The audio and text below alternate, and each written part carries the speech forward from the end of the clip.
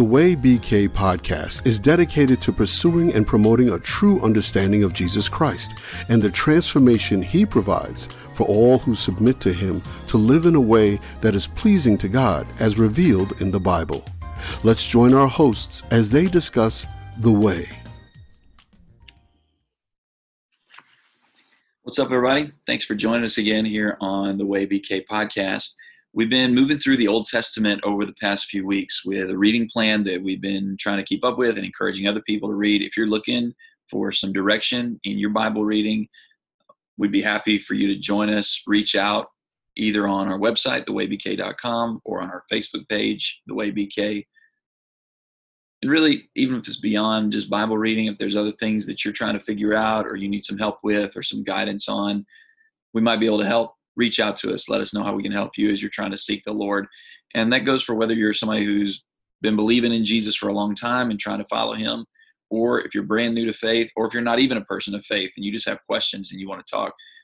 We're here for everybody. All of the conversations and studies that we engage in are, of course, free of charge. We're just trying to do all we can to help out as the Lord's helped us. So we're moving into the books of Samuel this month here in July. And these are some of my favorite books. I think they're even if you're not a Bible reader, these are great introductions to the Bible because there's a lot of palace intrigue drama. There's heartening stories of courage. There's romance, strange romance to be honest, but still romance. There's all kinds of just interesting stuff, period, just from, frankly, a drama perspective. This is one of those sections of the Bible, I don't know how they haven't made a Netflix series out of it. I know there's a lot of political stuff about making Bible movies, but really you could just take it straight up and have a pretty successful series. Probably not one that would be rated PG or anything, honestly, because there's some bad stuff that happens here. And that's the other thing. This lesson teaches these books, 1st and 2nd Samuel, which in their original form were one unit. They just get separated out in our English versions. They have a lot of stuff that's not good. And it's not approved of. It's not like God's like, hey, look how terrible everybody was. It was great. It's teaching us lessons. And overall, the lesson of the book of Samuel is that God exalts the humble. There's a lot of humble, lowly, poor people in these books. He exalts the humble and he brings low the mighty or the proud. And over again, almost every single story in the book of Samuel hits on these themes, and we're going to kind of note that as we move throughout 1st and 2nd Samuel. I even see the trajectory of that lesson, but that really gets going right at the very beginning of the book of Samuel. So Caleb, why don't you set it up here as we dive into 1 Samuel and see this theme of God exalting the lowly and bringing low the mighty. So we're still in the days of the judges, and it's a bad time in Israel's history. There's all kinds of corruption. We're going to find out in chapters 1 and 2 that there's a lot of corruption even in the priesthood itself. The very people who are supposed to be leading the people closer to God have become corrupt. But right here at the beginning of the book, we're introduced to a man named Elkanah who has 2 wives. One is named Hannah and the other Peninnah. Peninnah has lots of children. Life is good for her. And Hannah is barren. She has no children. So because of that, Elkanah has like a deeper affection and love for Hannah. He would always give her like a double portion when they went to offer their sacrifice and eat their peace offering before the Lord. He has this soft spot in his heart for Hannah, but the other wife, Peninnah, is always mocking her and provoking her and irritating her because the Lord had closed her womb. And so year after year, this takes place. She's getting provoked. Hannah's getting provoked. She's weeping. She wouldn't eat when they come together for the sacrifice.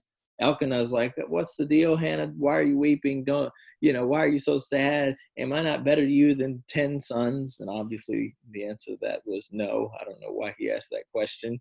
But nonetheless, we're introduced to this picture of this woman who is downcast, who's broken, who's hurting, who is greatly humbled. Humiliated. So she's pouring out her heart to the Lord.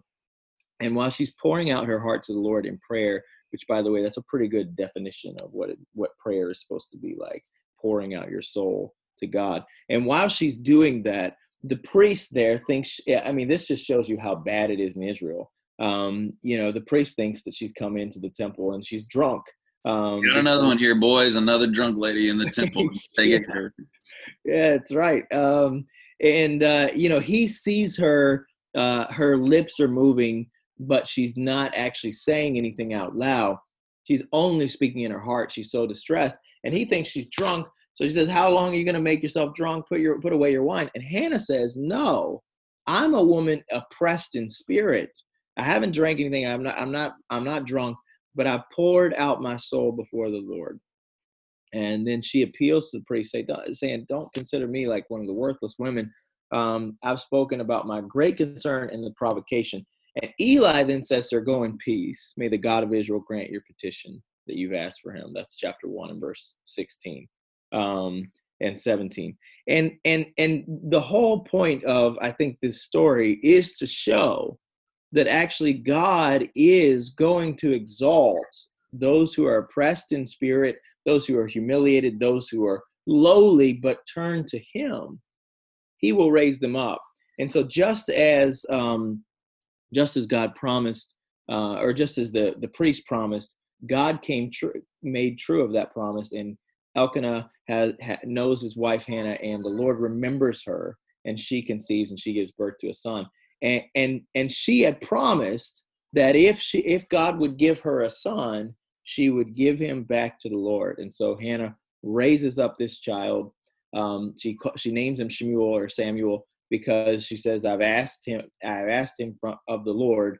And just as God gave her this child, then she gives the child back to the Lord, which I love. That is the right response to God exalting the lowly. When God gives great gifts to those who are lowly, when he blesses us, when we were humble or when we were humiliated, oppressed in spirit, it ought to be that we use those blessings to return that blessing back to God. And Hannah does that by offering up her son as a servant of the Lord. And so Samuel then ends up living in the tabernacle area there with Eli and his sons, and learning to serve as a prophet and a priest before the Lord. Yeah, and I love how Hannah's story is sort of emblematic of the story that God's been telling throughout what we've been looking at the past few months throughout the Old Testament. So even that language of God remembered Hannah, that gets used a couple other times at key junctures, like in Genesis 8, when Noah, the rejected one, the loser of all the world that everybody ridiculed, thought was a weirdo, who was building this boat for who knows what reason. In Genesis 8, after the flood waters washed away the evil of the mighty people on earth, it says, and God remembered Noah. And of course, brought Noah back, took the flood waters away, brought Noah back to earth, etc. In Exodus chapter 2, when the Israelites were oppressed by Pharaoh, at the end of Exodus chapter 2, it says God remembered the covenant that he had made with Israel's forefathers, and that brought about the Exodus. And here Hannah, which of course we look at it, especially in our modern times, this is kind of an emotional thing. Oh, like, you can't have a baby, that's really sad, I'm sorry. But it doesn't have a lot of practical importance in our eyes, I should say, in the secular world's modern perspective. And even in Christ, we don't see it as some sort of deficiency in a person's worth if they can't have a child, though it may be sad. Like, sad is maybe an understatement. It can be really, really, really deeply troubling to not be able to have children. But in this era, if you didn't have children, you were cooked. You were done. You had no, like, whenever your husband dies, the reason why he's not better than 10 sons is he's not going to live long enough to take care of you. Or, if he dies, which was likely, war, just random stuff, disease, whatever it may be. Well, then what happens to you when you don't have anybody to take care of you? So this is a huge deal. She was impoverished by not having a child, and God remembered her. And so this is kind of just a continuation and a real focusing in on this theme throughout the Bible of God lifting up the lowly, which really comes out in chapter 2. I don't know if you got any particular beats on the Hannah's prayer, the poem prayer that she offers in chapter 2, but it kind of really summarizes this notion of God exalting the lowly. She's speaking about herself, but it really kind of serves as the theme song of the rest of the story. Yeah, that's true. That's true. There's a lot of really powerful lines in that song that she praised in chapter 2. Some of my favorite, though, starting in verse 4. Well, it's starting really in verse 3. Boast no more so very proudly. Do not let arrogance come out of your mouth. For the Lord is a God of knowledge, and with him actions are weighed. The bows of the mighty are shattered, but the feeble gird on strength. Those who were full hire themselves out for bread, but those who are hungry cease to hunger. Even the barren gives birth to 7, but she who has many children languishes. The Lord kills and makes alive. He brings down to Sheol, and he raises up. He makes poor and rich. He brings low. He also exalts. He raises the poor from the dust. He lifts the needy from the ash heap to make them sit with nobles and inherit a seat of honor. For the pillars of the earth are the Lord's, and he set the world on them. I love this because it's the whole story of Samuel. It's also really the whole story of the Bible in some ways. Like, I mean, this is like the whole story of Jesus too, is about Jesus turning the world upside down. We talk about in the Gospels the great reversal with Jesus, how the mighty are brought down low and how the lowly are lifted up high.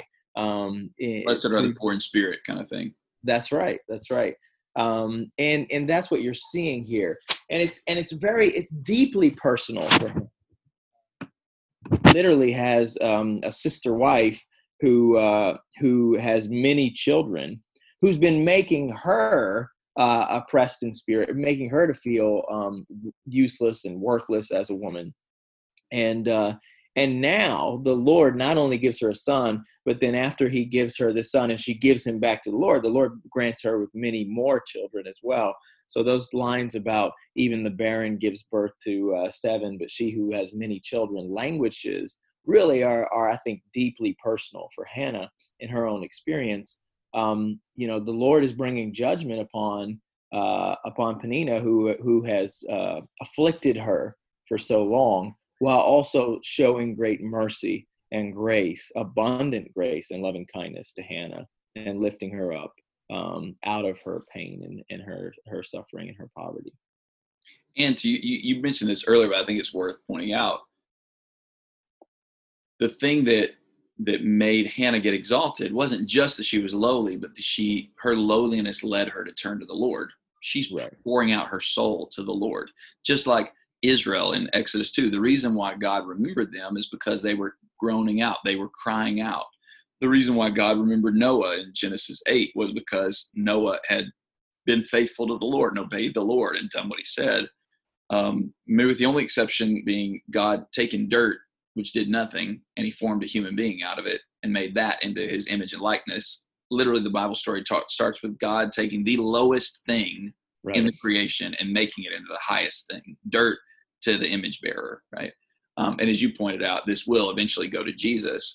Jesus, who always did the will of his Father, he's the one that was, though he was made low, the lowest, he ends up getting exalted. And so this book, I mean, the story of Hannah is a microcosm of what we're going to see throughout the book of Samuel, which is, as you're saying, is a microcosm really of one of the most important themes throughout the Bible story, and one of the most important themes of what it means to be a human being on earth.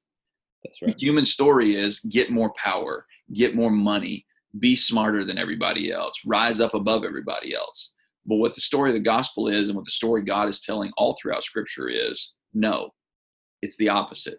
Blessed are the poor in spirit, for theirs is the kingdom of heaven. Blessed are those who mourn, for they shall be comforted. Blessed are the meek, for they shall inherit the earth, and on and on and on. That's what the story of the gospel and what the teachings of Scripture are trying to lead us to lead us out of the destruction. And we know the reason why there are so many problems in the world, and we're discussing so many right now in society at large, it's because people are talking about power, or have established power structures, and then they tried to hold on to their power, which meant you crush other people. Well, then eventually the crushed will become crushers at some point. We see this over and over again, cycles throughout history. God's saying, hey, how about you stop doing that? How about you humble yourselves and turn to me and let me lift you up instead of you trying to lift yourselves up? And that's always the story that is so hard for us to to grab onto as human beings. Yeah. You see this all throughout the Bible. You see in James chapter 4 and verse 6 is one place where this theme is really stressed.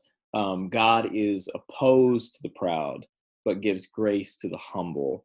The picture there is God fighting against the proud. And so the reason this matters so much is because if I'm not attacking pride and working on rooting out of my life and out of my heart, then it may be that the Lord is actually fighting against me. And if the Lord is fighting against me, then there doesn't matter who's on my team, who's on my side, doesn't matter who's for me.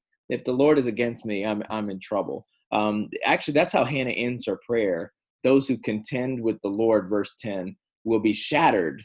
Against them he will thunder in the heavens. The Lord will judge the ends of the earth, and he will give strength to his king. He will exalt the horn of his anointed, which kind of gives birth to, that's kind of like a foreshadowing of what the rest of this book is all about. Anybody that's proud and opposing and opposing God is going to fight against them, and he's going to shatter them. But actually the Lord will choose someone after his own heart, a heart that's lowly and humble, a heart that loves him and seeks him. And he's going to raise him up and make him his anointed.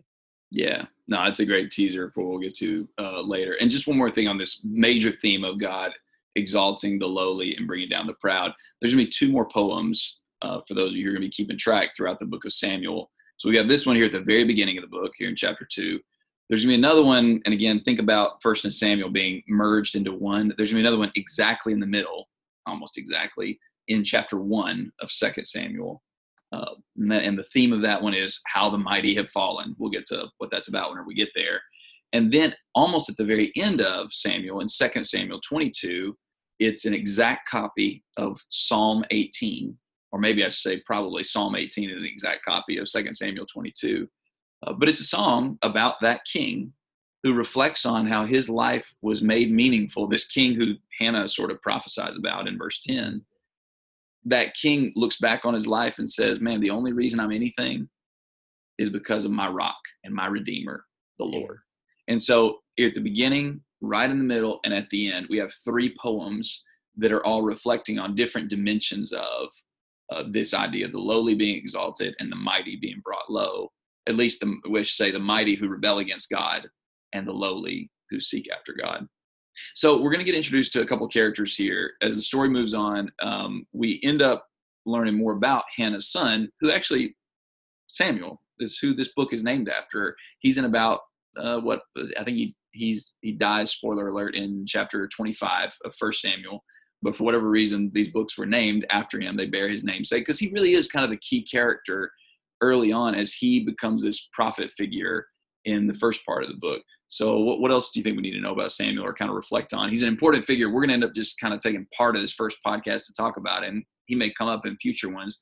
But what do we need to take away from the life of Samuel in particular? Well, there's a pretty powerful story early on while Samuel is ministering before the Lord and Eli when he gets called by God. And it's this crazy story where it's, he's lying down at night and he's in his bed, and all of a sudden the Lord calls and Samuel says, "Here I am." And he runs to Eli and he's like, "Hey, what do you want? You called me." And Eli's like, "No, I didn't call you." And then the thing happens again, does the same thing again. And eventually Eli finally catches on, like, hey, something's going on here. Well, Eli had 2 sons who were wicked. They were terrible servants. They would try to steal a greater portion of the sacrifices than they were entitled to, and if people wouldn't give it to them, then they would, tell them we're gonna fight you. We're gonna take it by force. They would sleep with women in the very tabernacle area, in the doorway of the tent of meeting. These are wicked, corrupt priests. Because of that, the Lord had rejected them, and he was not going to continue using Eli's descendants to serve as priests before him. And so in chapter 3, we find out that actually the Lord is going to raise up Samuel to be his prophet, to speak for him and to speak his message to both to Eli and then much further to the kings that would come after him. And I think one thing that's important to realize is we've lived in a time, we're talking about a time when most of the leadership has been corrupt, has gone far astray from the path that God has led. Samuel becomes a figure, and maybe this is the reason the book is named after him, becomes a figure who basically turns the people back to God. As a prophet and as a servant of the Lord, he's faithful to the Lord. Sadly, he has the same problem that Eli did in that he doesn't really do well with raising his children, or his children don't turn out to be faithful to the Lord. Nonetheless, though, Samuel himself is faithful to actually turn the heart of people back to God, and I think that's why he's such a significant character here in the book. Yeah, and so much so. I mean, certainly Moses and Elijah are the two prophets that throughout Bible history, if you're new to reading the Bible or if you noticed this before, you'll notice Moses and Elijah are the two that get highlighted the most. But Samuel is definitely number 3. I mean, I don't know who else is up there, but I mean, I think Samuel would be the third prophet that gets elevated to that kind of level in the Old Testament. And I think it's exactly what you're saying, because this is such a bad time. I mean, we're coming off the period of the Judges, which we've talked about previously, so bad, like you already highlighted. I mean, chapter 3, verse 1, I think, is supposed to point to us how bad it is. Now, the young man Samuel was ministering to the Lord under Eli, and the word of the Lord was rare in those days. There was no frequent vision, which, by the way, I think is probably a good doctrinal point to make as far as just understanding things. Sometimes people think, oh, God was just popping off every weekend, just finding somebody to talk to. Mm-hmm. There were long periods where, even before this period that we're in, where really God communicates to us through his word, as the Bible was even being formulated. It wasn't like God was talking to people all the time. And you got to imagine part of the reason was they weren't listening. So what was the point of him talking? Right. But here is this kid, the young man. God chooses a kid. And this is not going to be the last time he's going to do that in the book of Samuel. He chooses a kid, the lowliest, the overlooked one who didn't even understand what's happening whenever God talks to him. God chooses him to be this one that leads Israel to be spiritually restored, to deal with their enemies and the Philistines, which we may not get into with a whole lot of detail in chapters 4 through 7. But Samuel's the one that basically leads them into battle later on in chapter 7. It's another powerful example of God exalting the lowly.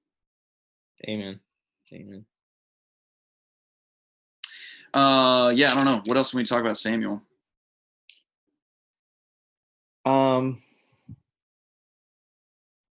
Well, I mean, if one of the things that actually, I guess, how this book moves into the time of the king is eventually the people come to him and they're like, hey, your kids are not that great.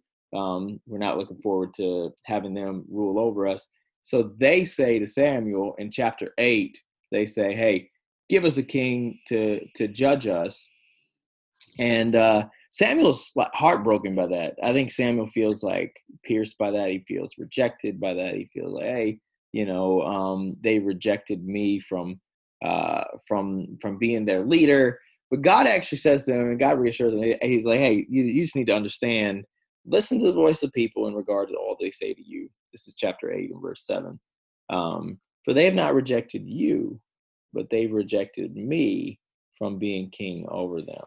And like all the deeds which they've done since the day that I brought them up from Egypt, even to this day, in that they've forsaken me and served other gods, so they're doing to you also. Now then, listen to their voice. However, you shall solemnly warn them and tell them of the procedure of the king who will reign over them. So again, this is kind of a continuation of the picture of what we saw in Judges, where there was no king in Israel. Well, truly there was a king. They just rejected the king. And again, this happens where the people come to Samuel. And even though Samuel has judged Israel all the days of his life, and even though he's been faithful and he's been a faithful servant, and he's helped the people to turn back to the Lord, he's helped the people to win battles.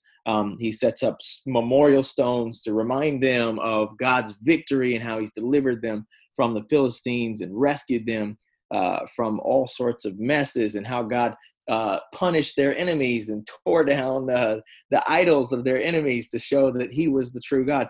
Even though Samuel has led this revival in Israel, the people are still like, nah, we don't need this. We don't give us a king. We want to be like the other nations. And even though that's heartbreaking to Samuel, the Lord tells Samuel, hey, listen to them.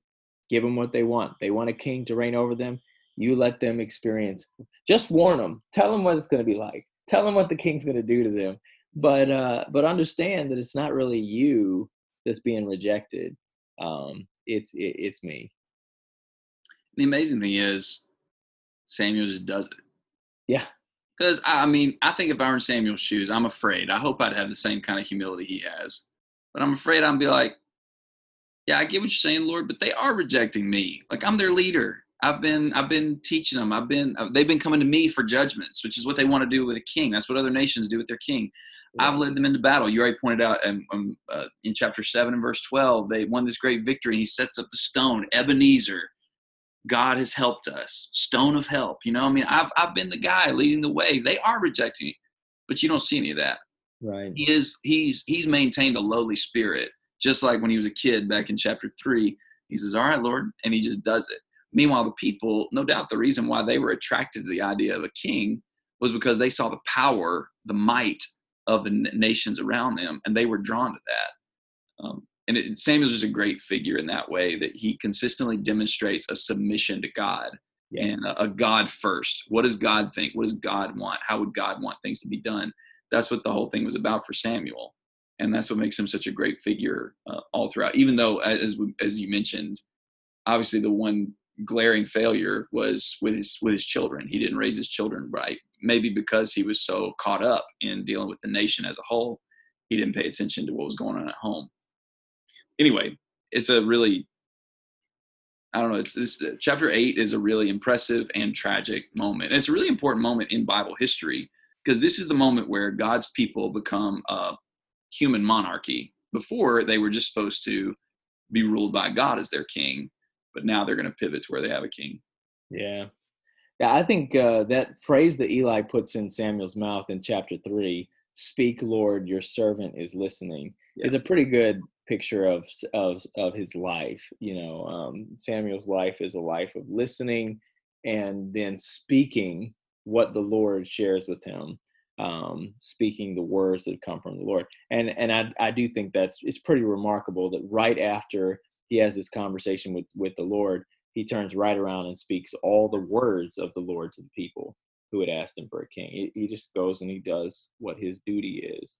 Samuel realized he was a servant of the Lord. And because of that, he was careful to listen to the words of God and then to be faithful to present it to the people. Which, just as a side point, or maybe not a side point, maybe the main point, if we're going to do the work of God in this world, that's how we do it. Like, if we want to help lead a revival in this world, that's how we do it. We listen to God and we say, as we hear him, "Speak, Lord, your servant is listening." And then as we hear from God, his word, we speak that word to the people, and we share the words that God has shared with us in his word with others, so that the people can know how to be faithful to him, how to obey him, how to keep their covenant with him, and how to do his will. Yeah, that's awesome. That's awesome. And connecting what you just said there to the Bible story as a whole, if we saw how Hannah is sort of microcosm of how God would look after the lowly, the dirt, Noah, whatever, like God would always lift these up. This notion of "Speak, Lord, your servant is listening." That is what Samuel's perspective there, which, as you said, Eli told him to have, is a juxtaposition to a number of characters throughout the book of Samuel. It's also a juxtaposition to Israel as a whole. Right. And yet it was the call of Israel. If you go back, we talked about how Samuel is sort of like maybe in ranking, he may be the third of the prophets of Israel, Moses, then Elijah, then Samuel. But historically, he's the second big-time prophet. I mean, we've had other people. We talked about Deborah last time.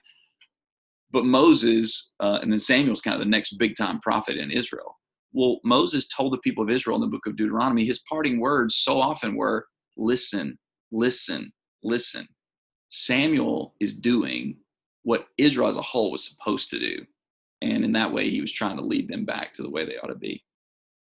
But they weren't happy with Samuel, the prophet, priest, servant guy. They wanted a king. So as you pointed out, God says, all right, give him a king. And so we're introduced to the first king of Israel, Saul, in 1 Samuel chapter 9, first legitimate king. I don't know how we're supposed to read the story of Abimelech in Judges 9. He wanted to be a king, but I don't think he really counts. But anyway, Saul is introduced, and Saul is just exactly, he matches up with what we want. He was a guy from the lowliest of the tribes, the tribe of Benjamin. He taking care of things for his dad, going out, finding donkeys that had gotten lost. And whenever God connects Samuel with Saul and says, hey, this is going to be the guy, Saul is just sort of flabbergasted. He's like, I don't think you got the right guy. I'm not going to be a king or anything like that. Matter of fact, whenever it's time for him to be presented as king to the people of Israel, he feels so, and we could maybe psychoanalyze this and stuff, but I think it's supposed to be portrayed as kind of this admirable trait, I think, in the text, that he's so uncomfortable with the notion of being the king. He just doesn't think of himself in that kind of way, that he's hiding in the baggage. There's maybe a negative way of looking at that he's rejecting God's call for him to be king, and maybe that's the right way to look at it. But at least there's something in the story we've seen so much, the problem of pride. It's like, hey, this is cool. All right, like this guy, he's humble, he's lowly. Now, a lot of the people didn't really legitimize him at first. Matter of fact, in chapter 10 and verse 27, it says, some worthless fellows said, how can this man save us?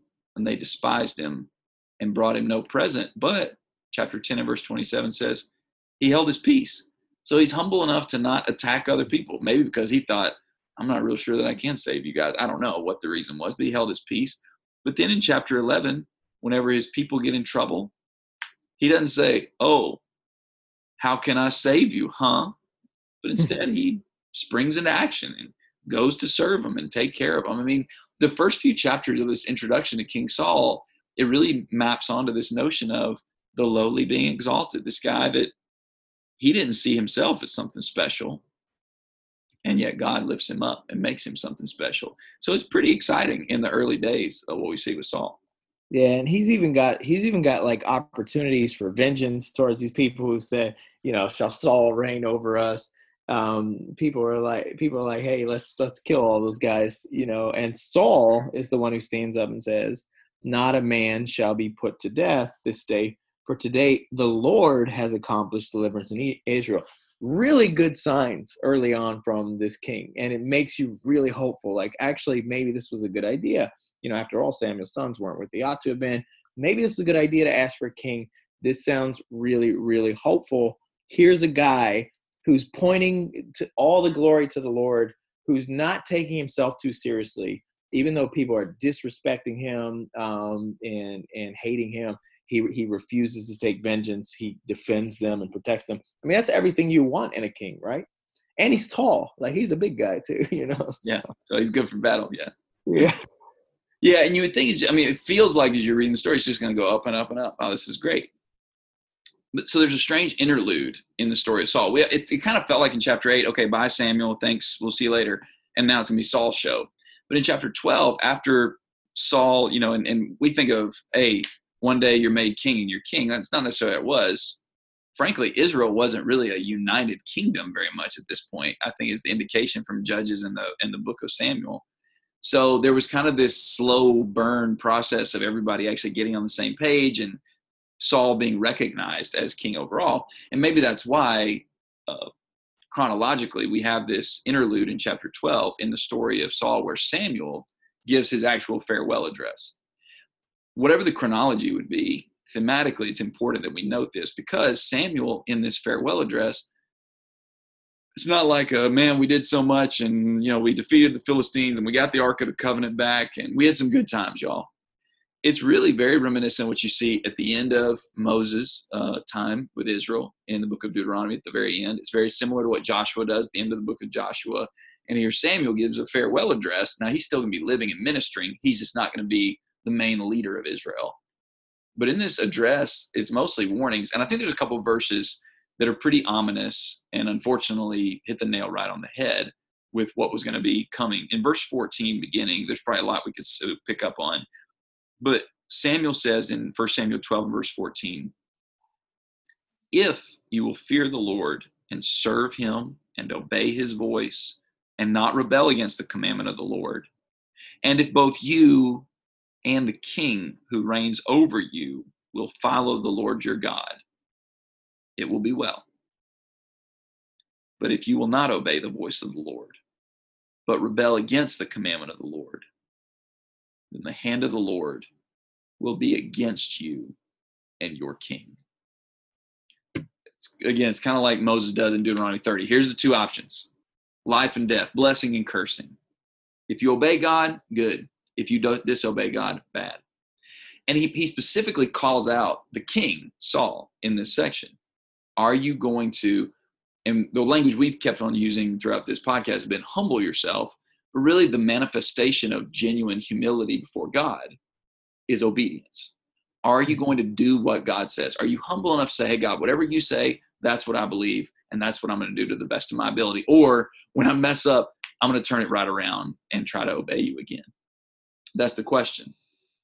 Well, that leads us into chapter 13. So, Samuel's done, and now Saul he's the man. And not that he's going to appear in the story, obviously, but anyway, as far as the leader, he's not going to be the main guy. Well, chapter 13 rolls around, and Saul is going to go into battle.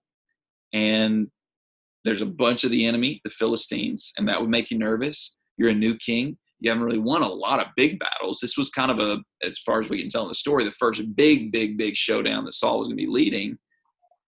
And verse 8 says, he was waiting for Samuel to come to offer a sacrifice. Because even though Samuel wasn't the political leader of Israel, or military leader of Israel, he was still the spiritual leader that Saul was looking to. He's the guy that put Saul in. So Saul was really looking for him.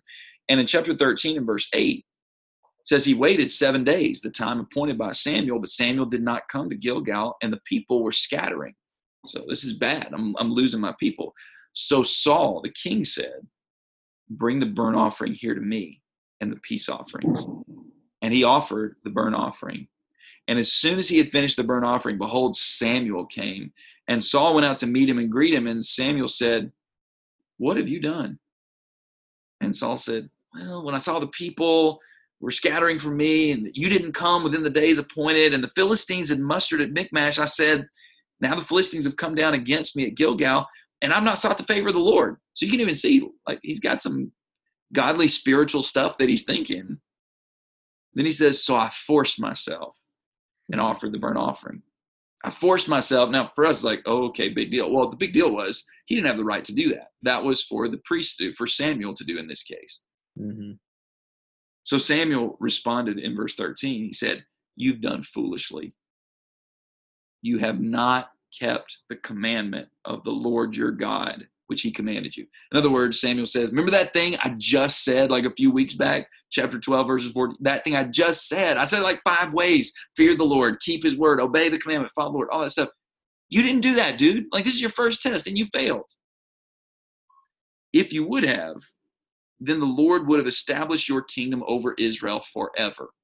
God would have lifted you up. You, lowly Saul, he would have lifted you up and made you the king forever. But now your kingdom shall not continue.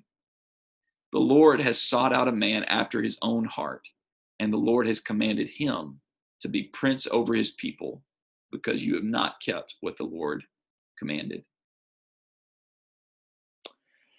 Yeah, pretty heartbreaking story here. This is like, up until this point, everything's been beautiful, everything's been encouraging, and it's like, hey, here's your chance. And the first big test that Saul faces, he fails miserably. There's really no excusing it. But isn't this what we often do when we don't do what the Lord has commanded, and we get afraid and we disobey and we do something we ought not to? All of a sudden, the excuses start flowing. He's all kind of reasons for why he did what he did. But Samuel just has one response: you've done what's foolish. You've disobeyed the commandment of the Lord. And because of that, there's going to be a consequence. You're not going to be king over Israel forever. In essence, what Saul becomes in this book is the people's king, whereas eventually God is going to raise up his own king. Yeah. And Saul, I mean, we're gonna be with Saul a little bit in future discussions, but just kind of put a bow on this as far as the decline of Saul, which was just as quick as his ascent, which Right. is maybe indicative of that message. God exalted Saul. Saul didn't build his way up by his own strength. It was God just said, "Hey, you're lowly, now you're mighty." God also said, "Oh, you're mighty, now you're lowly, because you didn't obey me, you didn't listen to me."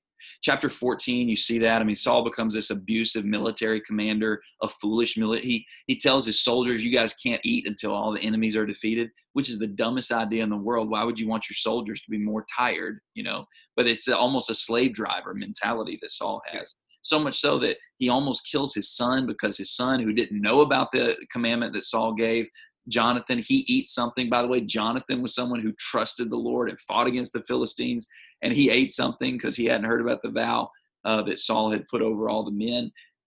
And then Saul's like, "Well, I guess I got to kill my son." And all the people are like, "Dude, no, what are you talking about? Like, this guy led a great victory for us." So he becomes this abusive, foolish military commander. In chapter 15, God gives Saul instructions to punish the Amalekites, a nation that had been abusive and oppressive in the past, and it was time for them to be judged by God's will. Saul mostly obeys, but he doesn't do all that God commanded. If you want to know more about it, you read chapter 15. And when Samuel again shows up and he's like, "Hey, what happened, man? I thought we said kill all the animals. Why am I hearing animals?" Saul's like, "Oh, the people, they wanted to keep some of the animals and all this kind of stuff." But this I did obey the voice of the right, Lord.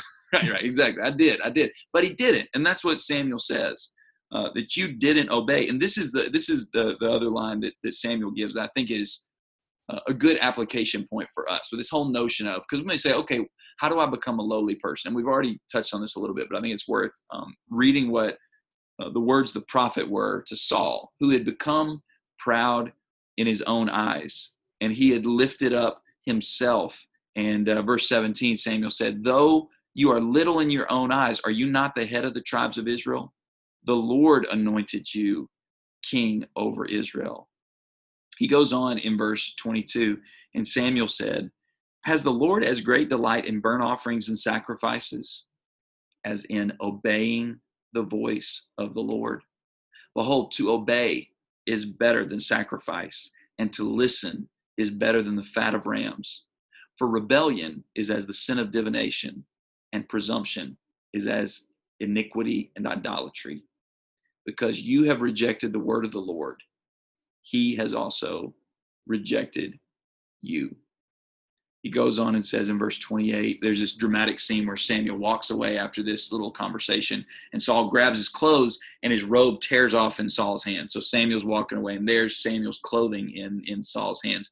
And Samuel looks down at it and he says, "Just like you tore that off, God has torn the kingdom away from you, because you become mighty in your own eyes. You think you're too big for God's commandments. You think you're too smart to listen to God. You think you know better, and you can do things that would impress God or make God think that you're worth something. You're not. You just need to obey. You need to humble yourself. You need to speak. You need to say to the Lord, 'Speak, Lord, your servant hears.'" That was the lesson Saul needed to learn. And man, what a grave and significant lesson we need to learn. To obey is better than any sacrifice you could ever give, anything you could ever do in the world. All God wants is for you to listen to him and do what he says. And if you'll do that, he'll lift you up. Yeah, this is just a sobering reminder that partial obedience to God is disobedience. That offering like worship to God out of some sort of disobedience is not worship that is pleasing to God. He says here, I mean, kind of a shocking thing that Samuel says, rebellion is as the sin of divination, and insubordination is as iniquity and idolatry. That is to say, right after this, Saul goes back and he worships the Lord. And I don't get the impression, I'm trying to think, you might remember other stories, but I don't get the impression that Saul ever claims to stop worshiping the Lord till the day of his death. It's not like he goes chasing after like gods of wood and stone. Till the day that he dies, he claims to be a servant of the Lord. But because of his partial obedience and truly his disobedience, he is rejected by God, and his worship is truly in vain. And until we humble our hearts and repent truly of our disobedience and turn back to God with a true and a full heart, a whole heart, any sort of worship, any sort of sacrifice that we make for the Lord is in vain if it's not coming from a heart that is wholly moving towards God. Yeah. And there's such a tragic line at the end of the chapter. Verse 35, Samuel did not see Saul again until the day of his death. Samuel grieved over Saul, and the Lord regretted that he had made Saul king over Israel. Which, by the way, is very similar language back to Genesis chapter 6. God said he regretted that he had made man. So when you go back to Genesis 6, how wicked and evil people were, there's a parallel right here that God regretted he had done. Just like God said basically to Moses, I regret that I delivered the people Israel. There's all these stories. I mean, you see this continuation. Here we're seeing sort of the up-close individual versions of the problems that have plagued humanity all throughout the Bible story, and even up to this day. People, as you say, even partially obeying God, but not fully obeying him. And what it does, it turns you into a monster, like it will with Saul. We're going to see as we move through the story of Saul, we're going to transition more into looking at the true king that God's going to appoint to succeed Saul. But Saul's going to just turn into a monster as the story goes on because he didn't humble himself. He didn't obey. People like Hannah, people like Samuel, they become brighter and brighter as their life goes on because they poured their soul out to the Lord. They trusted in him. They said, speak, Lord, your servant hears. And their life became greater and greater and more enriched as it went on. Though it was filled with sacrifice and obedience and all these things, it became greater. Saul's life, in his pride and disobedience, becomes really tragic as we move. All right. Anything else we need to say? I don't know. I mean, we covered a lot of ground. Obviously, anybody who's listening, we just kind of given like a little intro smattering of these first 15 chapters of 1 Samuel and kind of overarching themes. There's a lot of detail that you'll want to read about because there's lots of great stories that we weren't able to touch. But what else do you think we need to kind of say before we wrap this thing up? Well, Samuel is just a picture of what the Proverbs say, that pride is an abomination to the Lord. When we think about the things that the Lord hates, we might have a lot of things that come to our mind. But when God lists the things that he hates, when Solomon lists in the Proverbs the things that he hates, haughty eyes is at the top of the list. And so we need to recognize this, and we need to address it in our own hearts. Amen. Let's humble ourselves in obedience to God. Thanks for joining us, guys. We always appreciate everybody that gives feedback and checks in. If you ever have any recommendations, if you have any questions, anything that we can help with, like we said, please don't hesitate to reach out either on our website, thewaybk.com, or our Facebook page, The Way BK. Thanks again, and we'll look forward to talking to you soon. Thanks, guys. The aim of The Way BK is to share the gospel of Jesus Christ across Brooklyn and beyond. For more information or to contact us, please visit www.thewaybk.com.